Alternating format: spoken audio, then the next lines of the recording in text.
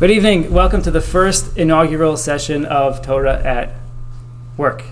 This is a series about challenges we from Jews face in the workplace and how we deal with them. Tonight's session is focused on attorneys, but I believe those in the audience and those listening later to the podcast will be able to identify with many of the issues and take encouragement and tips. So I have with me two young, successful attorneys, Josh Joel, Ellie Kerzner.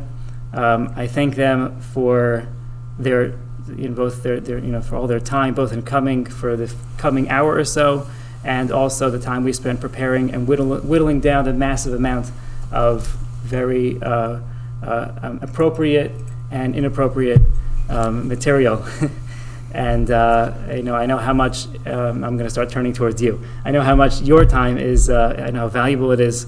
And I thank you for your time, at the same time being very fearful that I'm going to receive a bill at the end. I was going to say, we're billing for this. Yeah.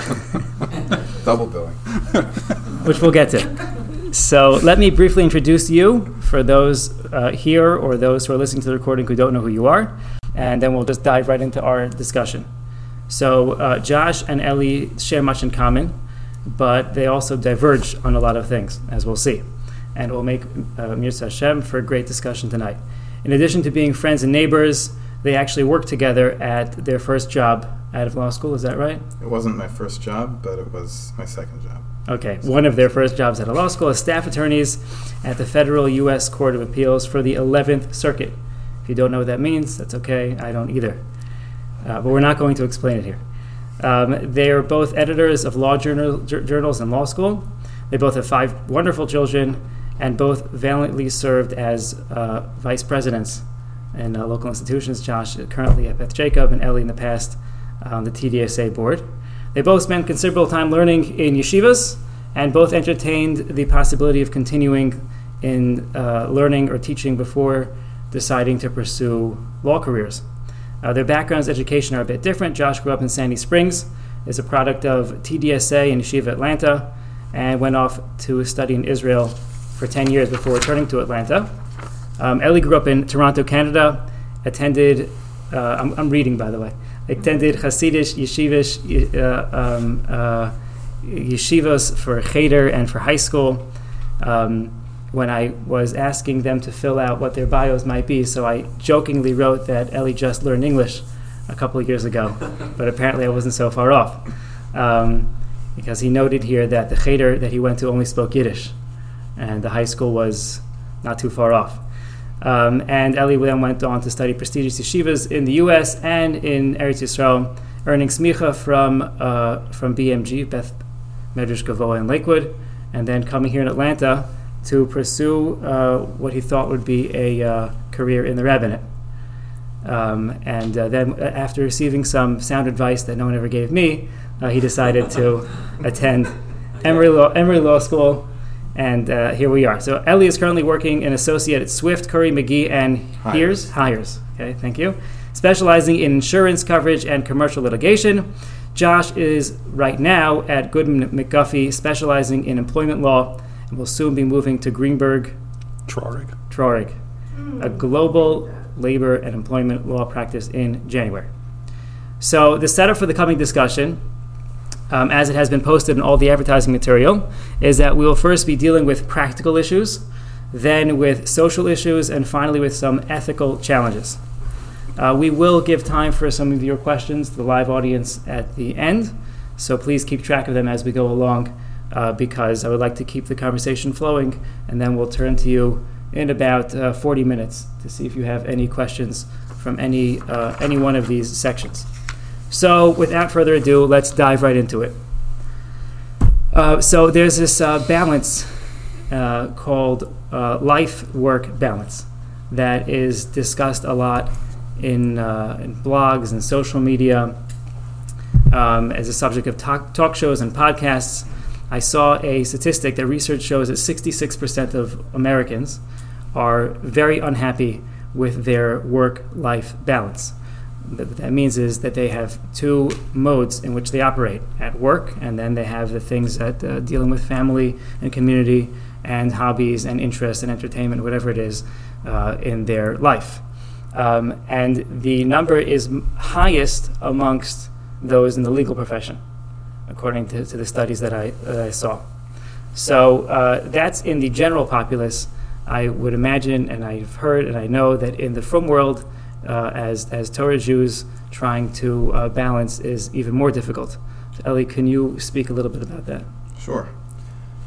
The reason why it would be compounded for frum Jew, obviously, is because our obligations are considerably larger and broader than the obligations of everyone else. Because in addition to raising a family and earning a livelihood, we're also burdened by other obligations, religious obligations and cultural obligations that other people don't have. So one of the reasons why people probably struggle with this is because they believe that they have to fulfill all of their obligations completely in order to be a good Jew, a good husband, a good father, and a good employee. But the problem is that mathematically that's impossible, because there are only 24 hours in a day.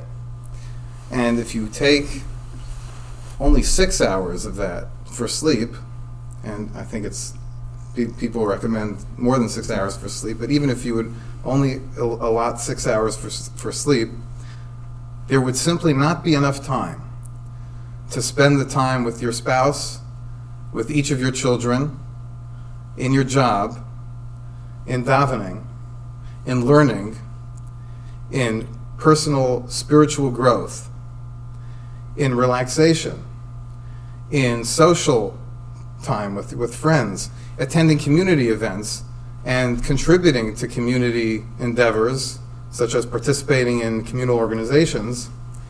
It's impossible to do all of those things in the time that we have in a day. It's just not possible. And so, in order to live with being a frum professional, you have to first accept the fact that you will not fulfill all of those obligations completely. And the first step you have to take is to make a list of priorities. Which values do I hold to be the most important, which the second most important, which the third most important, and then allot your time accordingly, knowing that you will be fulfilling only a percentage of each of your obligations. And the people that you have obligations to need to understand that as well. And if they're not on board, then that also would create an issue. Because if your boss expects more of you than you can provide, given your other obligations, or if your family expects you to give more than you can provide, given your other obligations, then you have to address that. And that's probably why there's such a dissatisfaction with what people call work-life balance. So let's hold off for a second on the solutions. We'll come back. We'll loop back around to that in a minute. So you're identifying. You're making a statement that mathematically speaking, it is impossible to fulfill your obligations. Correct. Right. Josh, do you have any specific, angles on this, or any specific stories or incidents that might show that point? I mean, obviously this conversation comes up in the context of talking to lawyers, because lawyers have a reputation of having extraordinarily substantial time obligations in our profession. We work hard, we work long, and we work all the time, and that stereotype is actually true. And it's very, very difficult, which makes it much more difficult when you are a frum Jew and an attorney, where we have so many time-sensitive obligations as well. Here in Atlanta, for a great example, is it's very, very difficult as a professional to show up at work, as many other people do. By the way, lawyers don't show up at work at 9:30 like they have a stereotype of doing. At 8 o'clock in the morning, when Zman Tefillah is only at 7:45. And so it makes it very difficult to balance everything when your time is limited and you have time obligations. However, I do agree with Eli that you really have to recognize and be okay with the fact that you're not going to be able to fulfill everything perfectly. But I'm not as mathematical as Eli on this, and a little less analytical than Eli, which is why we're sitting here together. When Rabbi Foxbrenner asked me to do this, I wanted to do it with Eli because we have very different perspectives on life in some ways. For me, it's much more a matter of you have to be emotionally okay with it. It's very hard to when you're going through your day, knowing that you're not fulfilling all of your obligations, and this is not unique to lawyers, this is unique to every firm professional. You know that you are not fulfilling your obligations to the best of your ability, whether it be in energy or in time, to davening, to learning, to family, to work, to socializing, to yourself. It can be crushing if you have the emotional perspective all the time that I am just not adding up. I'm not good enough, right? And whereas I don't think that's what Hashem wants from us, I don't think that's what our role is in this world, is always to be questioning, are we adding up? So rather, a person has to come to a point where you can be emotionally and spiritually okay with the fact that you are not going to do everything perfectly. How do you choose and prioritize what you're going to do and where you're going to cut corners and how? I agree with Ellie. You have to have some proactive forethought in determining what's important and what's not. So, for example, I know Ellie and myself very often are running out of shacharis before the end of shacharis to get to work. Why are we doing that? Not because anybody's breathing down our throats to get to work. It's because we have extraordinary time obligations, and if we come 20 minutes later to work, it means we're going to be 20 minutes later or more home, which means we're going to be stuck in traffic, which means we're not going to see our kids before they go to sleep at night, right? So it's really coming to terms with the fact that, you know what? At this time, maybe the right thing for me to do is, yes, to leave shacharis early in the morning, not stay till the end, because I've got another obligation, which is to my kids, who have to know that they have a father and have to know that they have a relationship with that father, and not necessarily just because of work. So that's kind of more my perspective, and I think we agree on that. I agree. Do you have the opportunity to see your kids every night? No. Sometimes yes, sometimes no. It depends what's going on in the day. How often? Like, how many times a week do you go a full day without seeing your kids? I would say I see my kids in the evenings almost every day. The question was whether I see them every night, right? So you're talking to a lawyer, so you got to be careful what you say. And someone who learned in yeshiva. But I see that. I mean, I do make an effort to at least interact with every one of my children every single day. It doesn't always happen, and that's also okay. One thing actually, Rabbi Feldman shared with me at one point, and it was hard to wrap my head around, but in the end, I see he's right. It's more about quality than quantity. It's more about focus than time. You're not going to be able to do everything that you need to do, and this is not just with the children, but it sticks out the most with children, because that's what matters most to us.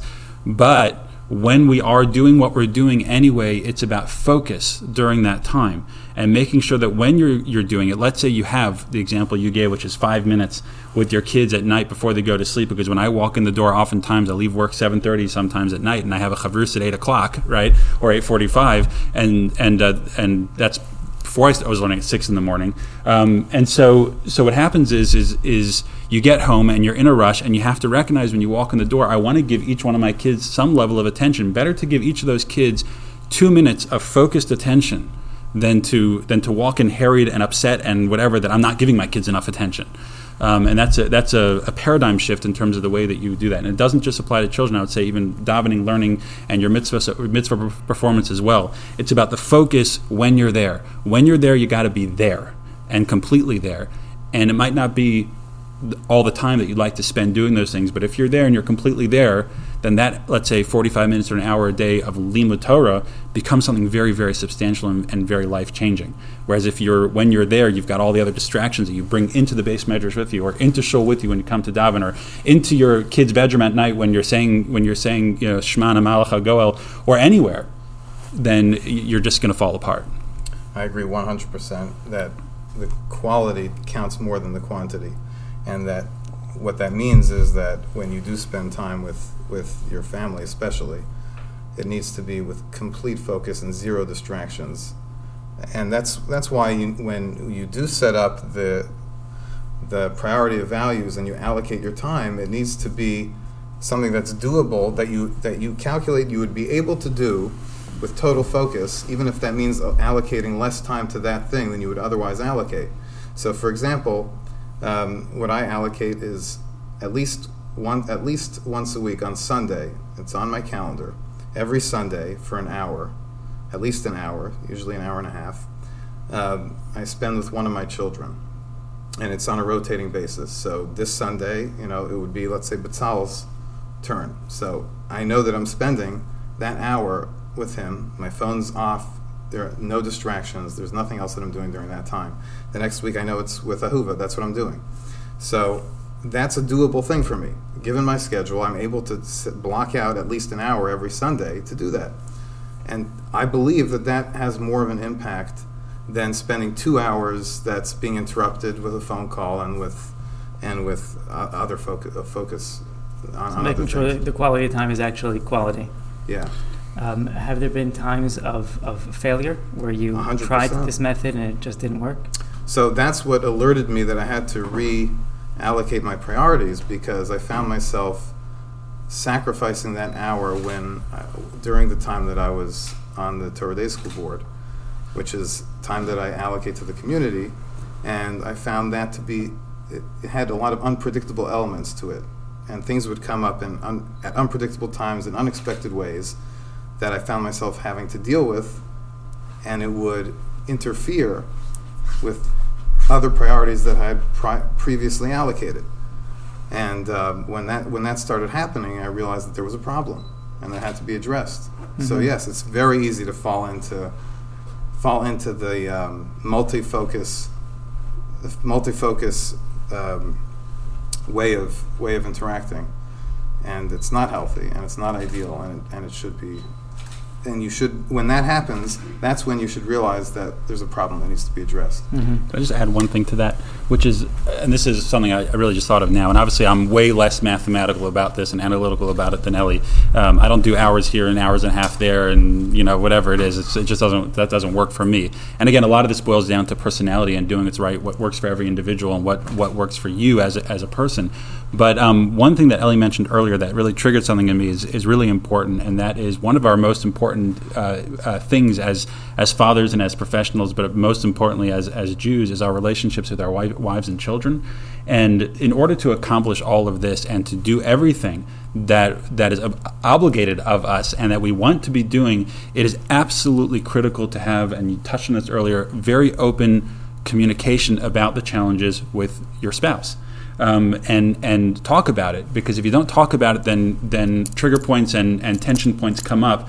If you're not talking and communicating very, very well with each other as to how you're doing it, how you're going to function, who's going to do what, how's it going to happen, when am I going to be home from work, how are we going to put everything together, and what are the challenges that we have as a couple, and then working as a team. My wife is like a saint when it comes to the kids.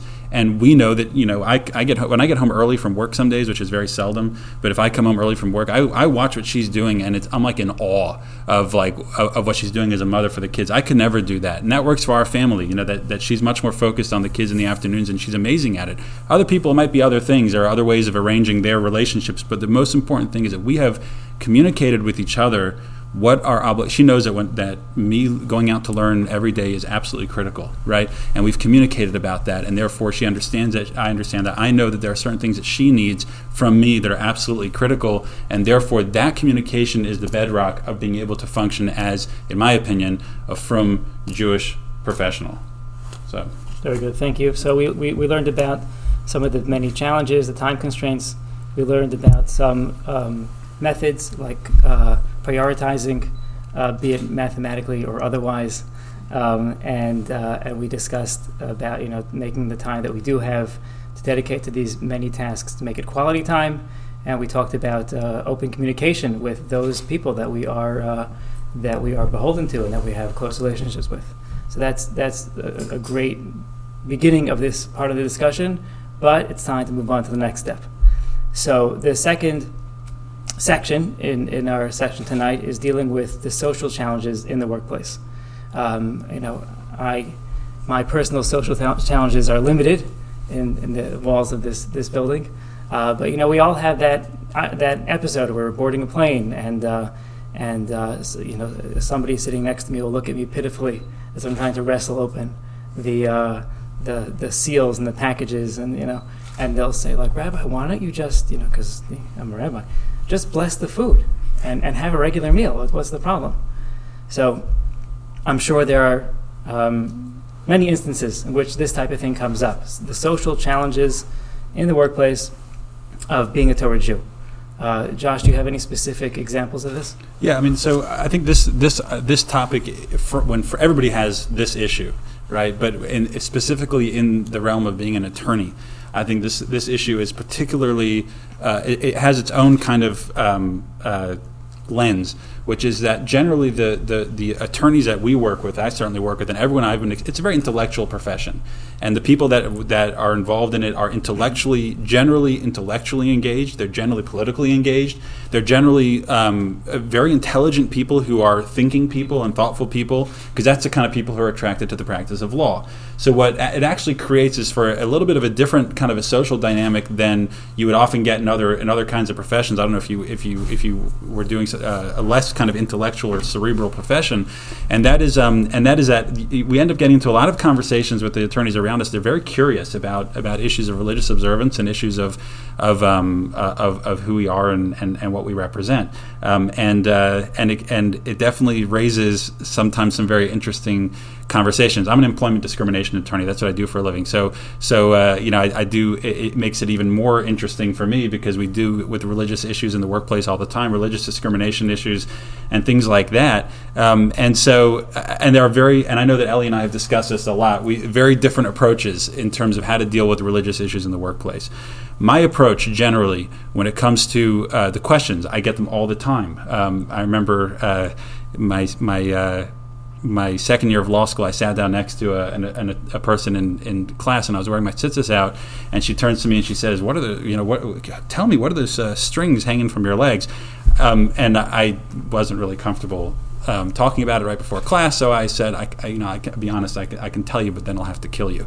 That was not the right approach. But the point that I guess the underlying theme that I've tried to do, and this is something that I think is appropriate, is that we're here for a reason. We are in the workplace for a reason. We're on this planet for a reason, which is to inspire the people around us and to make a difference to the people around us and to bring our values to the people around us. The Jews are Or LaGoyim. We're a light to the nations. It's not just a statement about social justice. It's a statement about who we are as people and actually making a difference to those around us. Now, the way that I think that needs to be done is that we have values that we can bring to the world around us. We have values that we can share with those around us. So, for example, the classic question I always get is, why do you wear a yarmulke? What's that thing on your head? Especially when you go into court, typically people don't have things on their head in court. You're not supposed to have things on your head in court. When you go into a mediation or a deposition, it's weird, right? And I often get questions about it. So my approach is, well, what about the yarmulke on my head can I share with the people around me that will make a difference to their lives? And so the example that I shared with Rabbi Foxbrenner before was my first week on the job where I am now, and that week there was a happy hour at a non-kosher restaurant. That's a different subject. And I went to this happy hour with all the attorneys and the paralegals at the firm. And I'd been there for a week. And I walked in. And as I walked in, the whole place goes quiet. It's like shoo, and the whole place looks at me. And one of the Jewish, who actually later, whatever, actually I'm not going to say it, but one of the Jewish equity partners of the law firm was obviously delegated by the rest of the employees to ask the question, which was. So everybody went quiet, and this man looks at me and says, "Josh, can you please explain?" And I can see his body language was like tense. Can you please explain to the group why you wear the yarmulke on your head? So, how many people were there at the time? 10 maybe, paralegals and attorneys. Most of them, my firm, there's a lot of nice. It's the South, so we generally have a lot of Christian folks that we work with. And so I anticipated that he was expecting a very doctrinal answer of because God hath told me that I must wear this beanie on my head. But I decided, what? We'll get to Ellie's answer. Right, that would be Ellie's answer. I have an opportunity to share a value of what it is that I have. So I said to the group, I said, to be honest with you, and I think he was taken aback by it. Imagine that you're walking around your entire life. Everywhere you go, with a good angel on your shoulder, telling you that you got to be an honest person, you got to be an upright person, you have to be a good-natured person, you have to smile, you have to just be a good person and behave in a way that is befitting of the fact that that there's this angel telling you got to do the right thing. I said, this is to remind me that everywhere I go and everything I do, I'm in the presence of God, and if I'm in the presence of God, that means that I have to behave in a way that's moral, upstanding, and righteous. And I think that this Jewish attorney was kind of surprised by my answer. And the funny part about it is that then the entire room turned to him and said, "So," and I'm going to make up a name, "Bob, where's your yarmulke?" To his response was, "It's in the glove compartment in my car." So one of the paralegals says, "Why is it in the glove compartment of your car?" He said, in case I ever go into a synagogue or meet with a rabbi. So she said, "Well, if you're going to have it, you should wear it all the time. If you're not going to have it, you should just take it off and then not wear it at all. I don't understand you." And so I was now it's my first week on the job, and I've got the equity partner and me kind of in a tiff about the yarmulke. And so I decided I was going to defuse the situation, whether this was right or wrong. That's for Rabbi Foxbrenner to answer. I said, the reality is, Bob doesn't have an obligation to wear this all the time. Don't worry, it's okay, right? Like, it's okay that he's not wearing the yarmulke, and I just wanted to diffuse the tension in the room. And I said, and by the way, and again, Rabbi Foxbrenner can answer this question, this is a rabbinic, but I said, and by the way, I'm open to having a discussion. If I'm going to walk into a courtroom in South Georgia where the judge is going to ask me where the horns under your yarmulke, and wearing the yarmulke on my head is going to be a detriment to my client or a detriment to my case or whatever it is, I'm open to having the conversation of whether the yarmulke should come off for that particular event. What does that mean to me? It means I'm going to ask my rabbi, right? And then Bob turns to me and says, "No." He says, "I'm telling you right now, as long as you work at this firm, no matter where you go, no matter what you do, the yarmulke stays on." And because you have to be proud of who you are. And it showed me that Wow. the approach really did reflect and have an impact on those around me, because they saw this just wasn't some religious ritual. It was something that means something and can mean something to the people around me. That's a great example. Eli, how would you answer the tzitzis question? Well, I had the same question with the restaurant about eating kosher. And on my first day on the job, where the hiring partner comes over to me my first day on the job in late morning, and he says,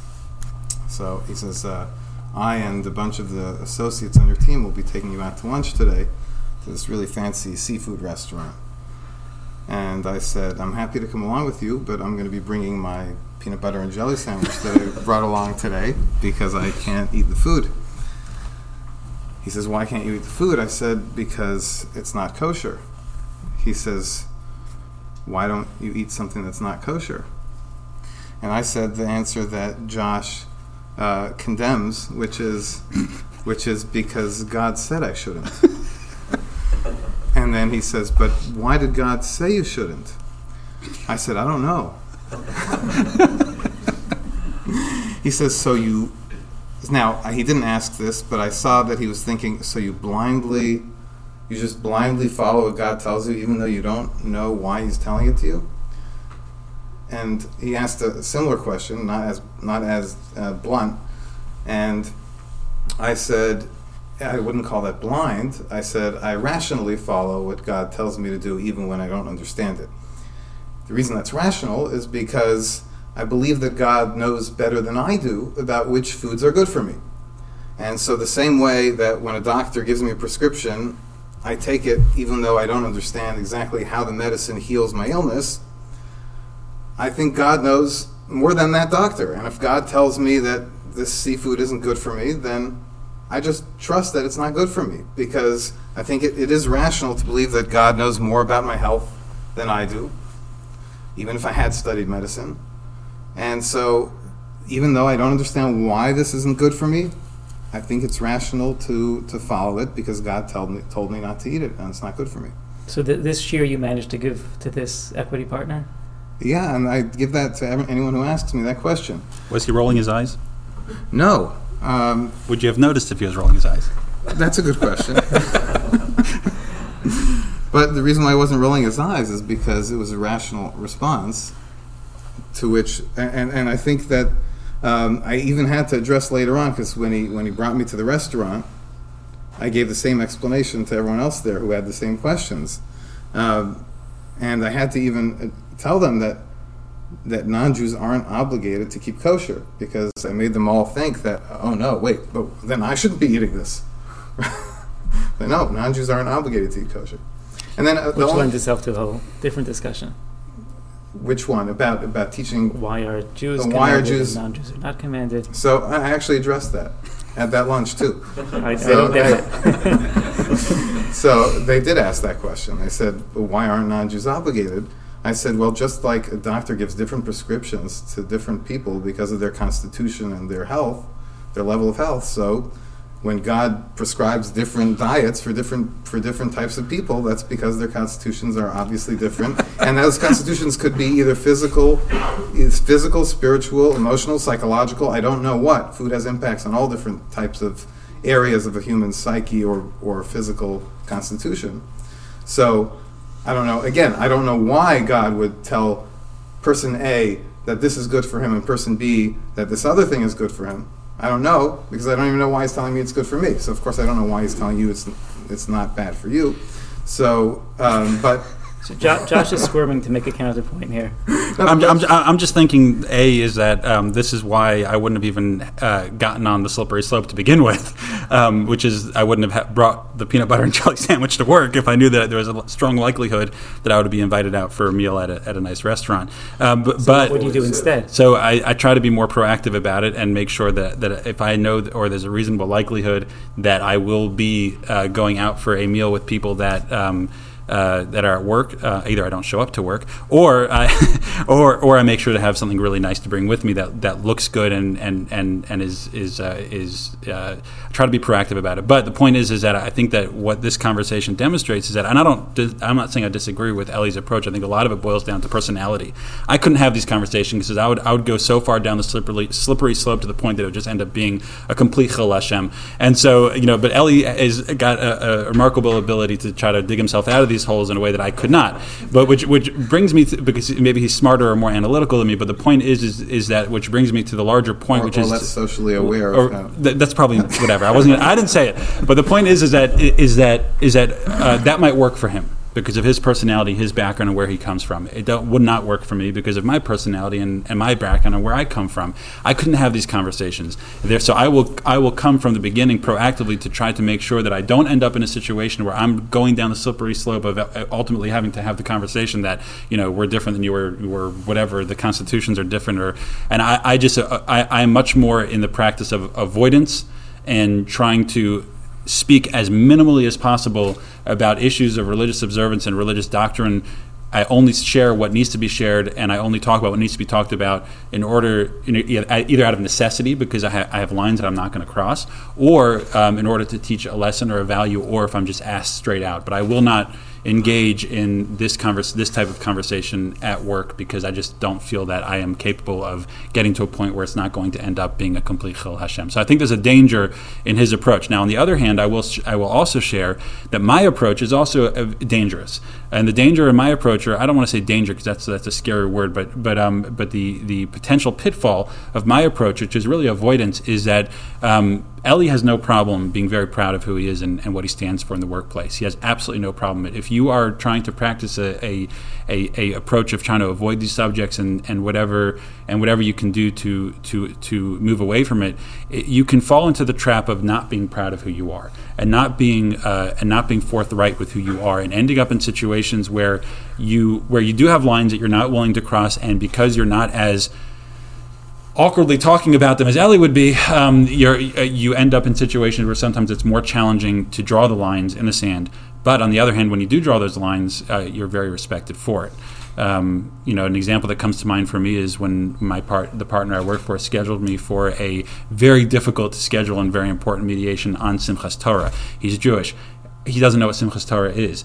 How do I explain to him that after all this work that you've done to schedule this mediation, you scheduled me for it? How am I going to? And by the way, it was like 3 weeks after I started my job. How am I going to explain to him that I can't show up? I'm not going to be there. That's very simple. That's very simple because this is a line I will not cross, right? It's not even an option, and therefore it forces me to have the conversation where I walk into his office and say, I cannot do this because this is a Jewish holiday that you might not even know about, that I will not work on this holiday. And my experience has been in the legal profession, especially as an employment attorney and working with other employment attorneys, is that I have never received any flack or any problem with any time that I've drawn a line in the sand about religious observance, with the exception of sometimes with other Jews. Non-Jews never give me a problem. Never, ever, ever, ever. Unfortunately, the more knowledgeless a person is about our beliefs, the more tolerant they tend to be. And I've never had a problem drawing lines in the sand. I seem to recall that you've never had a problem drawing lines in the sand. I had a problem with a non-Jew being distant from you. but I seem to recall that there was a time there was a non-Jew who was a little too close to you. Yes. Yes. Can I just, Which before we might get have- to that, can I just add something? I just want to, because we're talking about... He needs a rebuttal time. No, we're talking about the social danger of my approach. But I just want to justify it for a second. And that and if I don't feel comfortable explaining my actions, then maybe I should be re-examining why I'm doing what I'm doing. I believe that if I'm confident in what I'm doing, and I believe it's the right thing to do, I should be able to explain that without embarrassment, without discomfort, and without shame, and be happy to explain it, because I'm sharing truth. I'm sharing an approach that's rational. I'm sharing an approach that produces that is reflective of a better lifestyle that I chose because it's better. And if other people disagree, then I should be willing to hear them out. I should be willing to hear the disagreement and fight back and have a debate about it, because if I'm wrong, then I should change. And if I'm right, then I shouldn't be embarrassed to tell them why I'm right. I agree with that wholeheartedly, that you should never be embarrassed or never, and that's the pitfall I said before. The question is how much to share and when to share and what's appropriate to share. I'm by nature probably more of a politician than Ellie, and therefore probably that's what it boils down to. Yes. But I do agree that that's a pitfall of my approach, is that sometimes you need to be very proud of who you are and what you stand for, and that's very, very important. But at the same time, how much do you share and what you share is a difference, right? I agree with him. You need to be able to be comfortable with the debate, maybe not at work. Actually, I had that situation with the Yom Tov of Simchas Torah in law school, at Emory Law School. There was a Jewish professor, and it's always, a Jewish professor who had something, I forgot, maybe it was just a class. I don't know why he made a big deal about it. I think it was just a class, and it was on Sukkot. I think it may have been Simchas Torah. I think it was on the later days of Sukkot. And I emailed him saying I won't be coming to the class because that's Simchas Torah. And he emailed me back saying, never heard of such a thing. I'm Jewish, I never heard of such a thing. Like he was doubting you. Yeah. So I just sent him a link to the Wikipedia page on the Yom Tov. And I said, I'll be happy to explain to you what Simchas Torah is all about. It's a very beautiful holiday. So the next day, and this was like a few weeks before. So the next day, after class, he comes over to me. He's like, "So what's this Simchat Torah thing?" And I had a whole discussion with him about it. I think it's appropriate with a Jewish professor. I think I had the same thing with a professor at Georgia State, where I went to law school. This might be just more reflective of Georgia State being a more normal place than Emory, and not as snobby.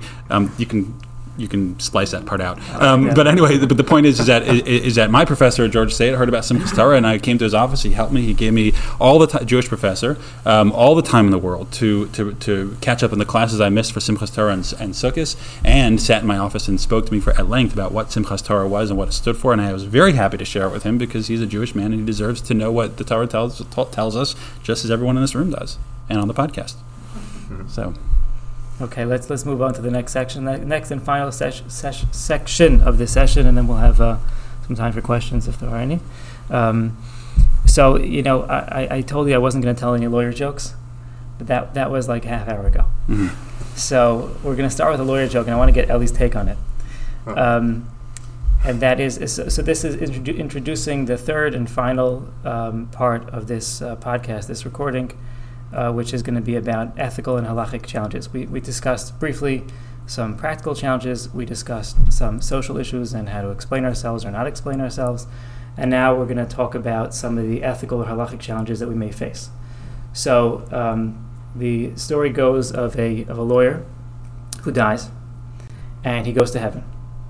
And there he meets let's call it the Beis Din Shomala, and the Beis Din, the court upstairs, and he says, the first thing he says to them, he says, "I don't understand this. I'm only 50 years old. I shouldn't be here yet." And they said, No. You're much, much older than that. And he takes out his birth certificate and he says, "Look, I was born 50 years ago on this date. I'm only 50 years old. I deserve to go back." and the court says, well, we judge you based upon your timesheets. According to your timesheets, you're 95 years old.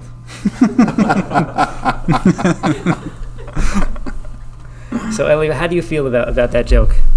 Is there truth behind it? Is it too much? There's truth behind it in the sense that people do that all the time. Don't share our secrets.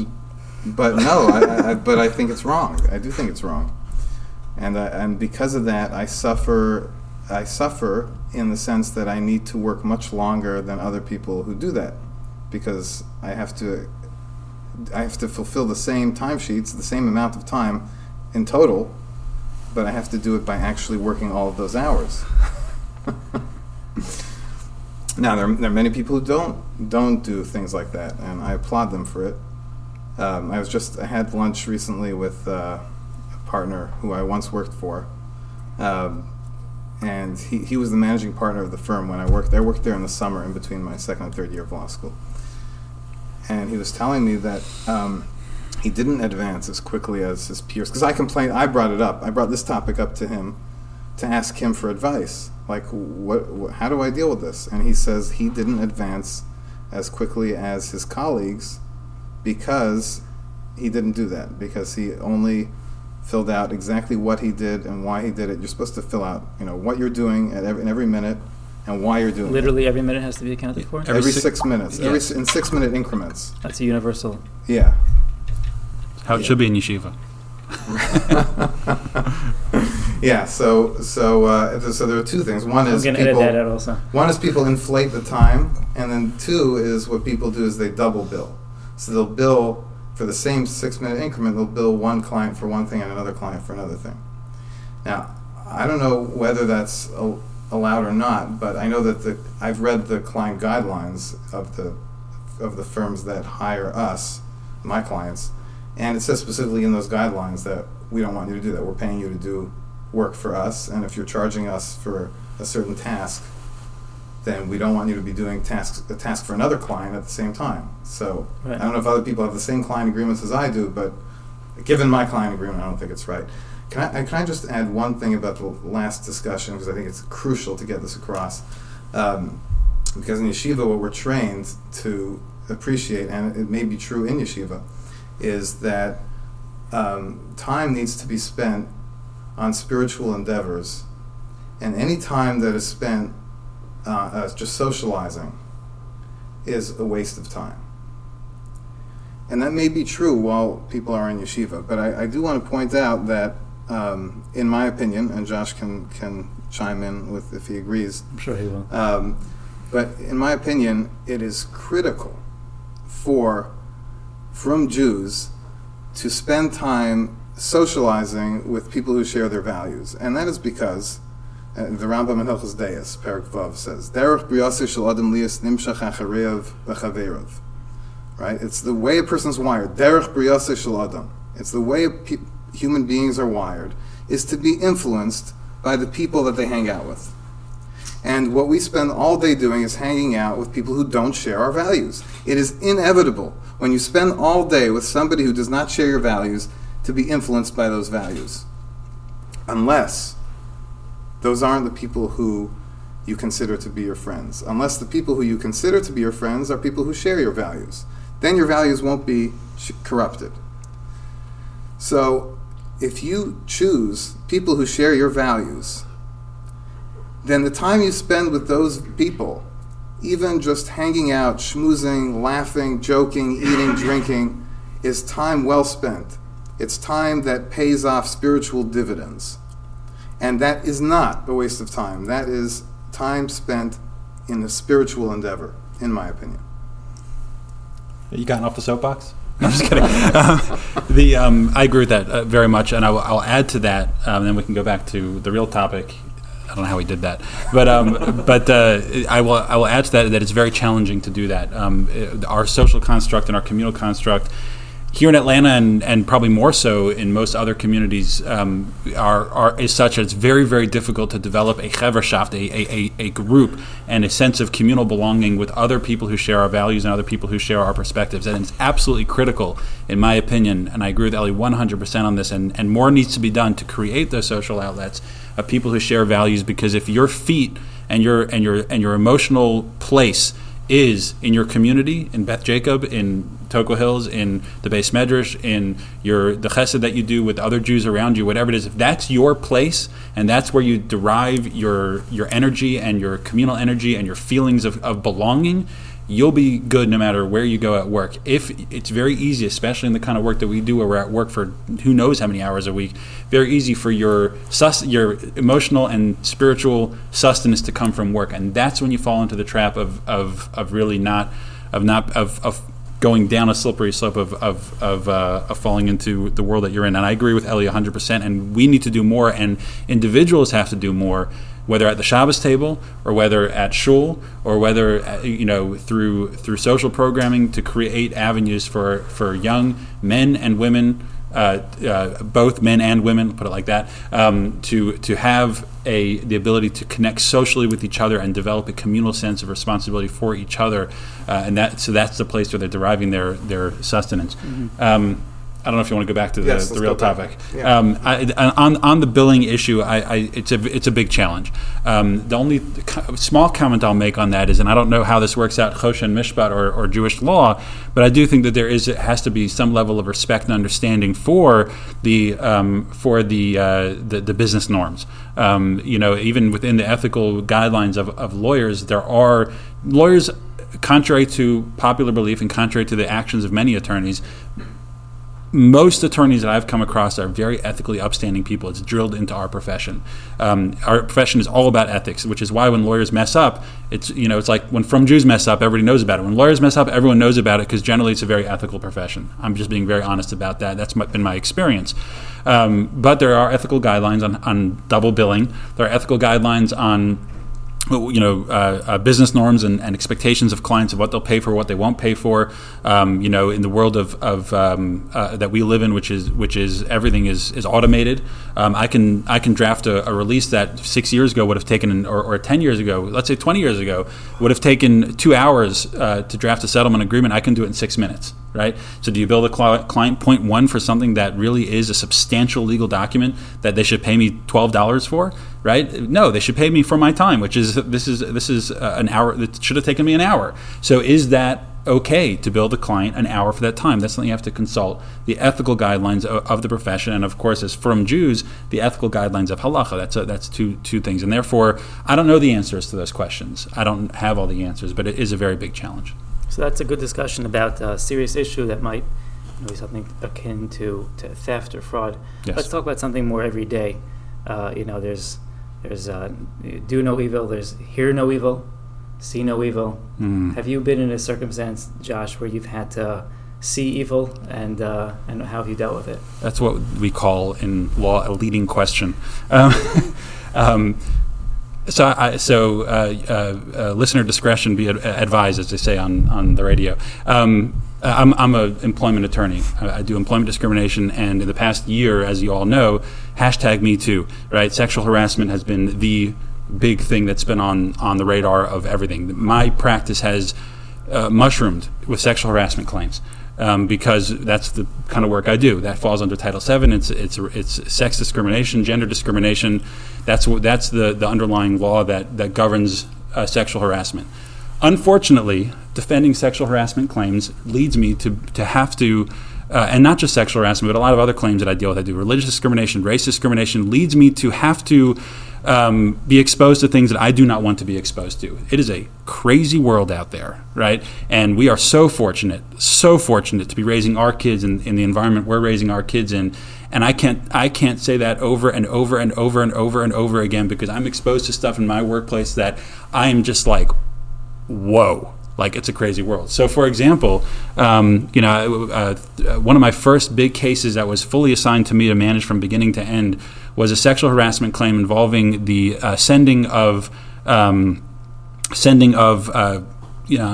no holds barred here, sending of pornographic images from a supervisor to a supervisee to their employee, a manager to the one who is being managed, sending those pictures, text messaging, sexting as they call it, and after she was fired for legitimate reasons, she then sued them for sexual harassment because she said that he was sending these pictures to her and coercing her to send pictures of sexually explicit images over text message. So so first of all, the partner looks at me and says, "This is yours. I ain't touching it," right?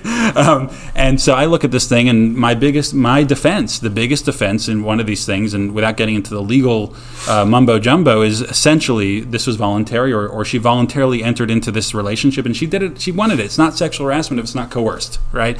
And how do I prove that it's voluntary? Well, I prove that it's voluntary by showing the pictures that she sent him, right? Those pictures are not things that you send involuntarily, and you don't get coerced to send those things, right? Which involved me having to get an IT professional, a third party, to go into her phone, which they produced us in Discovery, pull out all of her text messages, all of his text messages, and go through them. And I was exposed to some images that will be seared in my memory for the rest of my life that I never want to think about ever again. Now, what do? This is my client. This is my job. And I was really stuck in a very challenging situation because let's just say the pictures were not very tznius. And so that was a very challenging situation to be in. And I was very new to the job, and it was very difficult for me to go to my boss, who had told me he's uncomfortable with this and therefore he's giving it to his underling about this. So I rationalize, and I don't know if I did the right thing. I'm being very honest. I don't know if I did the right thing or I didn't do the right thing. But how is this any different than, for example, a gynecologist or an OB doctor who's a male and treating females? It's part of your job. You have a dental hygienist who touches you, when she's working in your mouth. Even though how is it different? I don't know if that's a halakhically acceptable thing or not. But I tried to put on my professional hat, my very professional hat, and treat it with the gloves that it need to be treated with as a professional, while recognizing that at the end of the day, this is a hazard of the job, and the exposure to this type of stuff is not something that I'm proud of, and I had to deal with it. That's just one small example. I can tell you, many more, but probably is not appropriate for a family audience. It's a real challenge because it's a real issue, and one that is really the central focus of your job at that point in time. It was, absolutely. And I'll just add one more piece to that, and I think this issue is much more pronounced in my practice than Ellie's, because I'm just looking at insurance policies. Right, he's looking at insurance policies. I'm looking at never mind. So you can splice that off too. The other thing about it is I have a case now or recently that I've been dealing with that involved a sexual innuendo in the workplace. It's made up. It's not a real case. It's a lie. I mean, the woman who was fired it's not true. But for those of you who watch Netflix or whatever, he made the same types of jokes that you would see on from Michael Scott in The Office, if you're familiar with that TV show, and which I'm not going to repeat here because they're not appropriate for a synagogue. But the claim was that he was. It's okay. You went to Hasidic Cheder. You don't know these things. The claim was that he was making these jokes in the workplace. It's sexual harassment. Whatever. I got to be very honest with you. It was funny, very funny. The jokes are funny that were being alleged, and I work with other people who have senses of humor. So the natural reaction is that you kind of roll with it. And in the workplace, the jokes kind of keep going. And we're employment attorneys. We really shouldn't be making sexual innuendo jokes in the workplace, but we're dealing with it in our work, and it's funny, right? So the jokes are going back and forth. Now, I'm a frum Jew. I've got a yarmulke on my head. It is completely and totally inappropriate forget about it, frum Jew and yarmulke, for anybody, but me especially, given my values, to be engaged in sexual innuendo joke in the workplace. Now, I'm in a room with another lawyer and a paralegal, and they're making jokes that I legitimately find are very funny, right? How do I control myself not to laugh or to not engage in this type of banter and activity? It is very, very challenging, and I'm not always successful because I have a sense of humor also, right?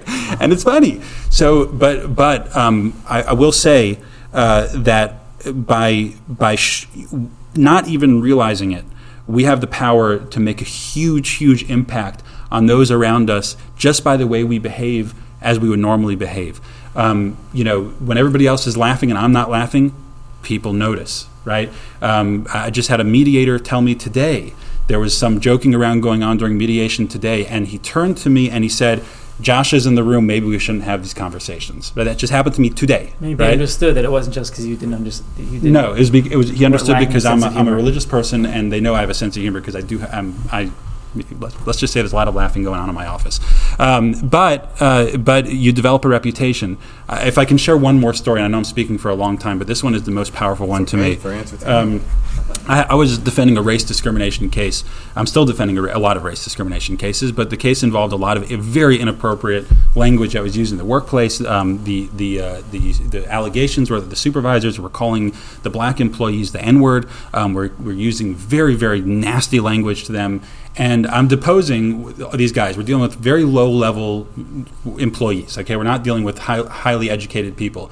The way they speak is absolutely atrociously disgusting. I had to learn a whole new language, right, in order to understand what they're saying, because I don't understand these words. But part of taking a deposition is that you have to nail down the testimony. You have to get it very, very clear. And I'm not going to repeat here in this audience what was said, but the deponent, the witness, says, I'm just going to make up names, Mr. Smith, called me a beep, beep, beep, beep, beep, beep, beep, right? Or no, sorry, he says, I was called a beep, beep, beep, beep, but I've got to now nail down that testimony. So I got to repeat back to him, right? Who called you a beep, beep, beep? But I can't say beep in the testimony because the record has to be clear. That's my job, right? And if we go to court, we have to impeach a witness based upon this testimony. It's got to be clear, and I've got to know who, what, where, when, how, and I've got to repeat back these words. Anyway, so I was doing this, and I was very uncomfortable because I was saying words that I've never said before, maybe since I was maybe 15. And before I left Yeshiva Atlanta, I went to nothing wrong with Yeshiva Atlanta. But so anyway, the point is that a few weeks later, as the paralegals are preparing the deposition transcripts when they come in, I hear caterwauling and laughing from the two paralegals who are working on the case. I'm like, what are they laughing at? What's going on? So I go into their office, and they're both laughing, their heads off, on the floor laughing. And I said, what's happened? They said, look what you said. I was like, what do you look what I said, right? And it was the most amazing thing. She said, the paralegal said, as a joke, but it was profound, I called one of the partners, one of the equity partners, and I said to her, you will not believe what this case did to a guy like Josh Joel. I would never, in my wildest dreams, have ever imagined that Josh Joel would ever say these words, would ever emanate from his mouth, right? And therefore it was very funny for her because I was kind of caught, and it was really humorous to her. But it was very powerful because that showed me that I am just walking around being a frum Jew in the workplace, not even thinking about the way I'm speaking or how I'm speaking, and the fact that I don't use foul language, because that's not appropriate for a frum Jew in my opinion, right? And that's making an impact on the people around me, that when I had to say those words, it was the most hilarious thing on planet Earth, right? Because that showed that I was making an impact on those around me, that this is how a human being, not just a Jew, should and can speak just in his interactions with people. And it was a very powerful moment for me, and I'm actually quite proud of it. So that's my soapbox. I'm off it now. Okay, thank you for that. Sneaking in that last story. I think we're slowly, actually rapidly running out of time. So let's just pause, the conversation part and turn to the audience to field any questions. Before that, I just wanted to thank both of you again for your time.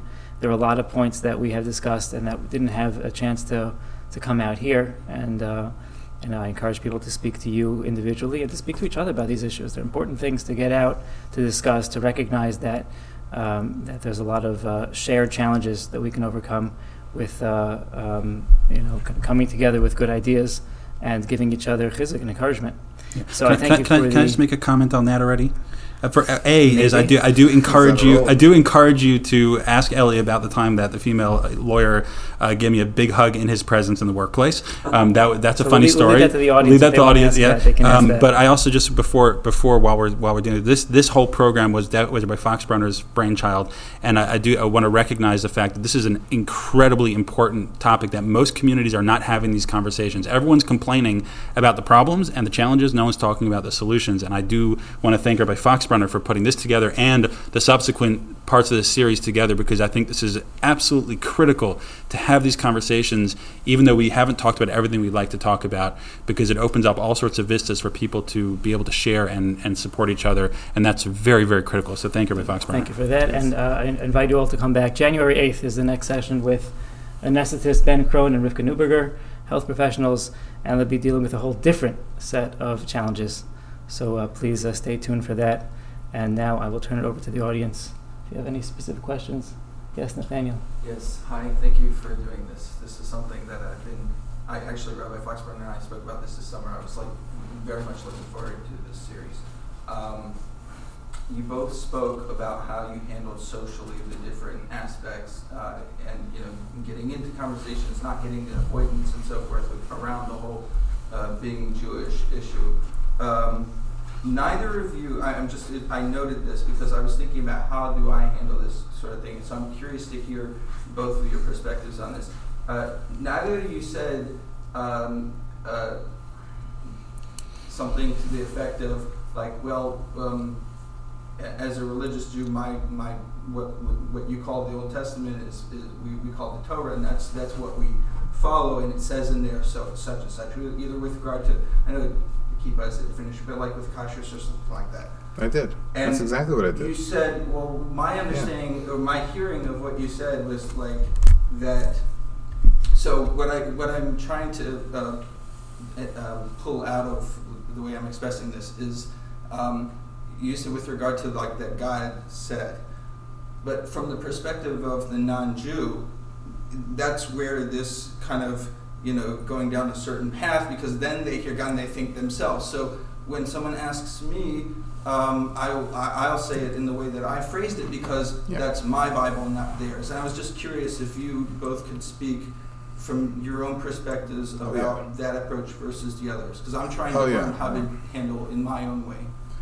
So there's a partner in my firm who about once a month he takes me to lunch, and he insists that we go to a kosher place, and it ends up being a 2.5-hour lunch every time because you're not billing for. Right. Or double billing. And this partner is actually in charge of enforcing the billing requirements, so it's fascinating. But he's out to get you, and you don't even realize it. but he drills me down on these things all the time. So recently, he challenged me on that. He's like, "What do you mean? God says you can't eat it? You're not a prophet, right? I mean, what do you mean God says? God talks to you? How does God communicate that to you?" I said, "He communicates that through the Torah." I said, "You're familiar with the Bible, so if you, so it says in the Bible, and I don't know if I quoted him the actual chapter and verse, but I said, do not cook a baby goat in its mother's milk, right? You're familiar with that?" Yeah, he was familiar with that. He says, "But that has nothing to do with what you're talking about." He says, "That's talking about cooking a goat in its mother's milk. What does that have to do with eating seafood? What?" I mean, in this case, it was, so I said, okay, when it comes, and he knew, he was familiar actually with the fact that land animals, there are certain criteria. For sea animals, there are other criteria. But what's this whole thing with dairy and meat? That's what he was hitting me on. Dairy and meat, where does it say dairy and meat? Just says don't cook a kid in its mother's milk. So I had to explain to him, I said that the written Bible comes along with an oral explanation. He says, "Well, where do you get that from?" I said, "We got that from the same place we got the Bible, at Mount Sinai." And Mount Sinai was where we received the Bible. We also received the oral explanation of the Bible. He says, why does it need an oral explanation? I said, because there are many things. I said, first of all, I don't need a reason to tell you why it needs an oral explanation. We got it. I mean, even if we didn't need it, we got it. So that's number one. But number two is the Bible itself requires an oral explanation because there are certain things in the Bible that prove that there was more to it than just the written words. For example, talking about kashrus, right? In kashrus itself, it says, you should eat it kasher tzivi sicha, like I commanded you. Right? Where? What do you mean? You should slaughter it like I commanded you. That's what it's talking about, the law to slaughter an animal before you eat it. Even a kosher animal. You have to slaughter the kosher animal before you eat it. How do you slaughter it? The way I commanded you, it says. But nowhere in the Bible does it say how to slaughter the animal. So where did God command that? So this shows you that there was obviously an oral explanation that went along with it in which God commanded us how to slaughter the animal. And so if it's not slaughtered the proper way, even if it's a kosher animal, we can't eat it. So that's just when it comes to slaughtering. But once I've established that there is an oral explanation for the Bible, then that same oral explanation can tell you when it says don't cook a goat in its mother's milk, it really means don't eat any meat with any milk. Now, we did get into deraisa, it's cooking. It's not derabanan that it's not eating even when it's cold. We got into that. But this is my comment. My comment on that is oivei. I would never have gotten into this conversation because I don't think that. And to answer your question, I don't think it's appropriate. First of all, second of all, I mean, unless the person's really engaged in it and they're really pushing it, which is fine. I'm not judging Ellie. I wasn't there, but for me this time, I judge him a lot of other times. My answer to your question is I would never get into the conversation of Old Testament, New Testament, Christianity, not Christianity, Judaism. That's not even something I would generally, unless it was specifically brought up by someone on that topic and they brought it up. Because again, my approach really relates to let's talk about universal values. What are the universal values that can be derived from the things that I'm doing? So, for example, kashrus is a little bit more of a difficult one to deal with on that.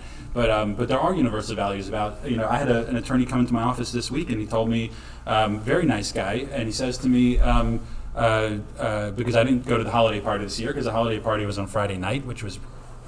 I'm not going to say what I think about that, but it was a bracha, and so I didn't go to the holiday party this year. And he came to me on Monday and he said, what's the deal with the holiday party? Could you not even take an Uber? Could you not drive? And I explained, and he asked me the question, why can't you drive? I said, well, internal combustion is fire, and fire is one of the things that's forbidden to do. You're slipping into my track, right? So I slipped into his track. So I didn't get into the depths of the conversation, but what I shared with him is that the Sabbath. Shabbat is the most beautiful thing because I spend the entire day disconnected from my electronic devices and I shared with him the universal concepts that we all see on Facebook. Everyone's like, we got to disconnect. Well, guess what? This guy, his name is Bert. Guess what, Bert? I disconnect every week and I spend time with my kids, my family, and that's something that everybody can learn from it, everybody can do. He turned to me after that conversation, after I shared with him those universal values, and he said to me, Josh, that must take so much self-control, and I have so much respect for that. And that's something that he's going to now take away from that conversation of value that he can then bring to him. And he said, and by the way, oftentimes at night, I'll put away my phone, so I can spend time with my wife, and we turn off our phones. So again, it's not Shabbos, but it's taking the universal value of the quality and focus of time that Shabbos gives us and applies it to something that a non-Jewish person can relate to. And I agree with you that when there is a universal value to be applied, you should do that. Maybe you just get lost in the weeds. It's just when they ask me a direct question about kashrus. If they ask me a direct question, I will answer it. Okay, Nathaniel, thank you for the question. And we're going to stop the tapes from rolling. Thank you. Have a good night. And you're all welcome to stay. And if you want to leave, that's fine. I just think this is extraordinarily entertaining. And we were supposed to talk about it, but I have to talk about it. So this attorney is a fantastic human being. I went to law school with her. It's actually the same person I told I would kill if I told her about the tzitzis. It was the same person, by the way. But anyway, so we went. So when she left my firm and went to his firm, she asked us if we could go out for lunch. So we went to Fuego Mundo out for lunch together to have a kosher lunch with her, and it was like the most. If you would have taken a video camera and videoed this scene. Right, every difference of opinion that Ellie and I have about how to approach non-Jewish people in the workplace, both socially, both ethically, in every single way, came out during this lunch, and it was absolutely hilarious. It was the funnest lunch we ever had. So, for example, she was very respectful, and she gets up. I get up to wash my hands. Ellie gets up to wash his hands. She gets up to wash her hands, right? And she goes and she looks at the Fuego has that spigot, doesn't really have and she sees the cup. So I'm watching her, and Ellie and I sit down. We're watching her, and she's pouring water out of the spigot into the cup and washing it. She can't figure out. She sits down. She turns out. She's like, I don't understand. She's like, what is this? I said, to tell you the truth, I'm just letting you know you contaminated that cup for everybody now, right? And I make it into a joke. And I said, well, I do appreciate the fact that you're trying to show respect for what, but I want you to know, like earth to so and so, like you're not Jewish. You don't have to do this stuff. We don't, we're okay with you, not doing the thing, whatever. Anyway, during that lunch, the topic of shidduchim came up. And Ellie, and she asks about our wives and how we met our wives, and Ellie starts telling her about the only way I could describe. You can describe how you described it, but it was like the most horrible explanation of the shidduch system. He essentially made it sound, in my opinion, like basically we purchase our wives in the slave market, right? And he's like yeah, and then this one approaches the the matchmaker, and they give them a resume of all the different things, and then the other one gives a resume of all there, and I'm like, oh my gosh. It's actually a very rational system. It's very rational. But the way he was describing it was just horrible, right? So I interrupt him like, Ellie, can I just want to say, this, you're making it sound like a slave market, right? This is not a slave market. And I start sharing with her the universal values of what you can learn from the Shidduchim system. It was a very interesting conversation. And that's when, as we left, she gave me a big hug. And Ellie turned, and this is someone I've known for 6-7 years, and she hugs me a lot. And I just do like the dead fish, thing, clearly very uncomfortable, and I don't hug back. And Ellie turns to her and says, as she's hugging me, and says, I'm making up a name. Sarah, Christine. Christine. That makes him very uncomfortable. And she turns to me and goes, Elliot. She said, Elliot, I noticed he's very stiff and never hugs me back. So I said, well, and I'm like, I don't know what do I do now? And so I'm like, well, I try to only have touch my wife, and it's special and all the universal values. And he texts me when he gets back to her. He says, I gave her a whole shiur on Nagia and Der Chiba and this and that the whole way home. She was fascinated. I'm like, oh my gosh, I'm never going to look at her again. Anyway, that's. She asked me, is there a religious reason why he's uncomfortable? I said yes. She said, what's the religious? So my religious reason would be that I preserve the art of touch for my spouse, right? And the value that we have for our relationships with our spouse, and the holiness of that relationship is so profound that I don't engage in any, which is true. Ellie gives her a shiur on all the ins and outs of Nagia. That's not what I would have done. Right? Now, she happened to be someone who appreciated it. I do admit that. But I'm going to be very interested to hear what she has to say to me next time I see her. But that was a well, great she example. did say at the end of my whole shiur that she will still hug you again next time. Yeah. So that proves that Ellie's approach simply does not work. She found the loophole in one of the paiskim. This is danger. One last question. I was wondering, have you ever had problems in getting a job because of being an observant Jew, and how have you handled it? I mean, I know that I've been invited to kinds of restaurants I don't want to set foot in question of Mari Ayin.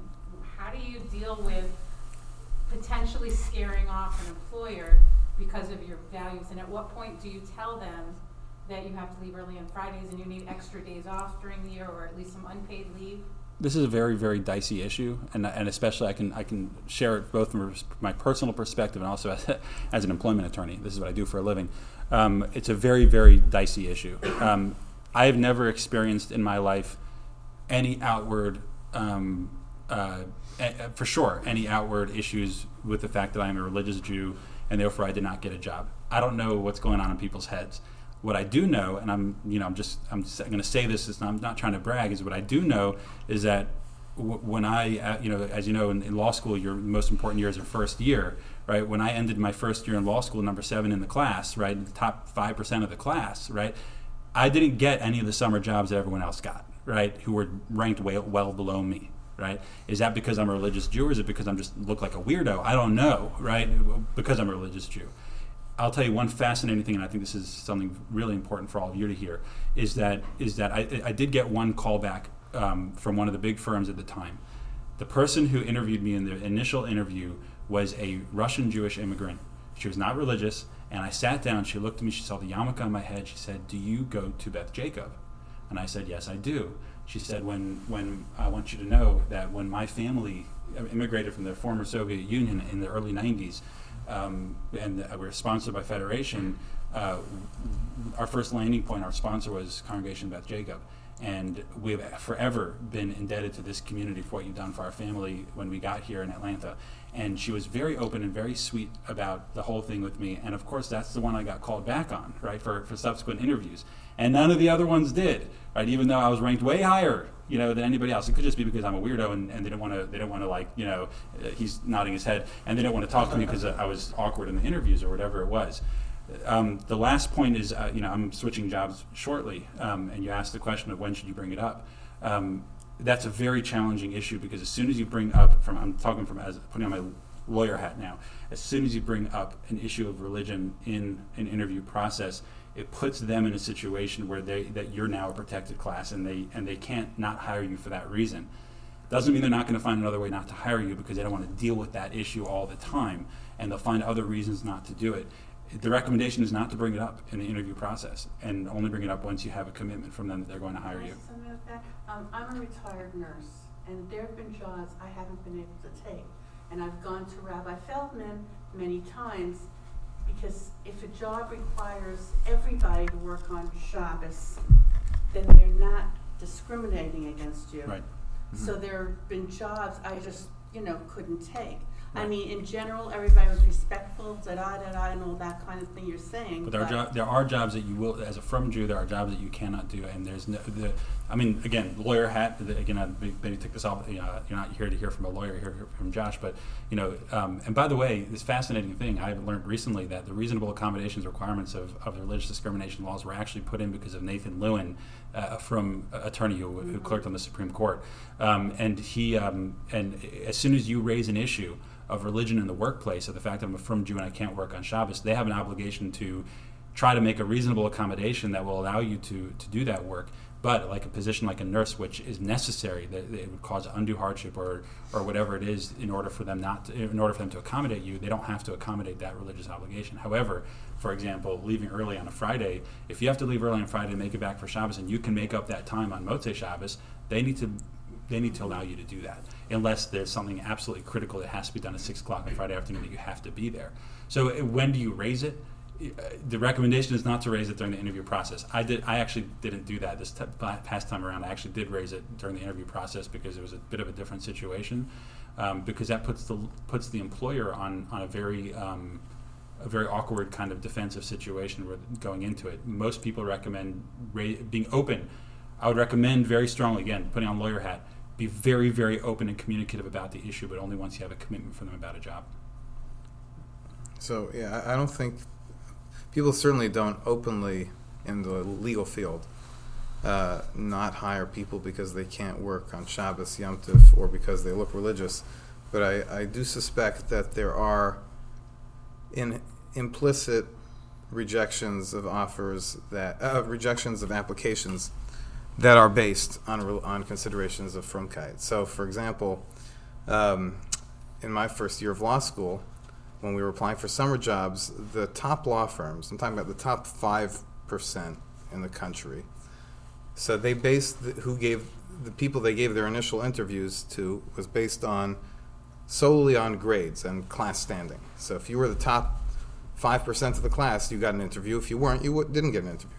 But then the second round was based on their impressions from the initial interview. Now, it just happened to be at one of these firms that I interviewed in, that I looked around at. I don't remember whether this was the first or second series of interviews, but I remember sitting at the door in the waiting room where all the people who they were going to interview were sitting, looking around, and I noticed that all the men were over 6 feet, were at least 6 feet tall. They all had a big mound of hair. And they all were wearing dark blue suits and red ties, all of them. And I looked at myself and like, wait, I'm under 6 feet, and they were all clean shaven too. I have a beard. I don't have a full head of hair. I have a yarmulke, and oh no, my tie was not red. No, he's wearing a red tie. Now I'm wearing a red tie. I learned my lesson. And he's wearing platform I learned my lesson. I knew Rabbi Foxbrunner would have bias against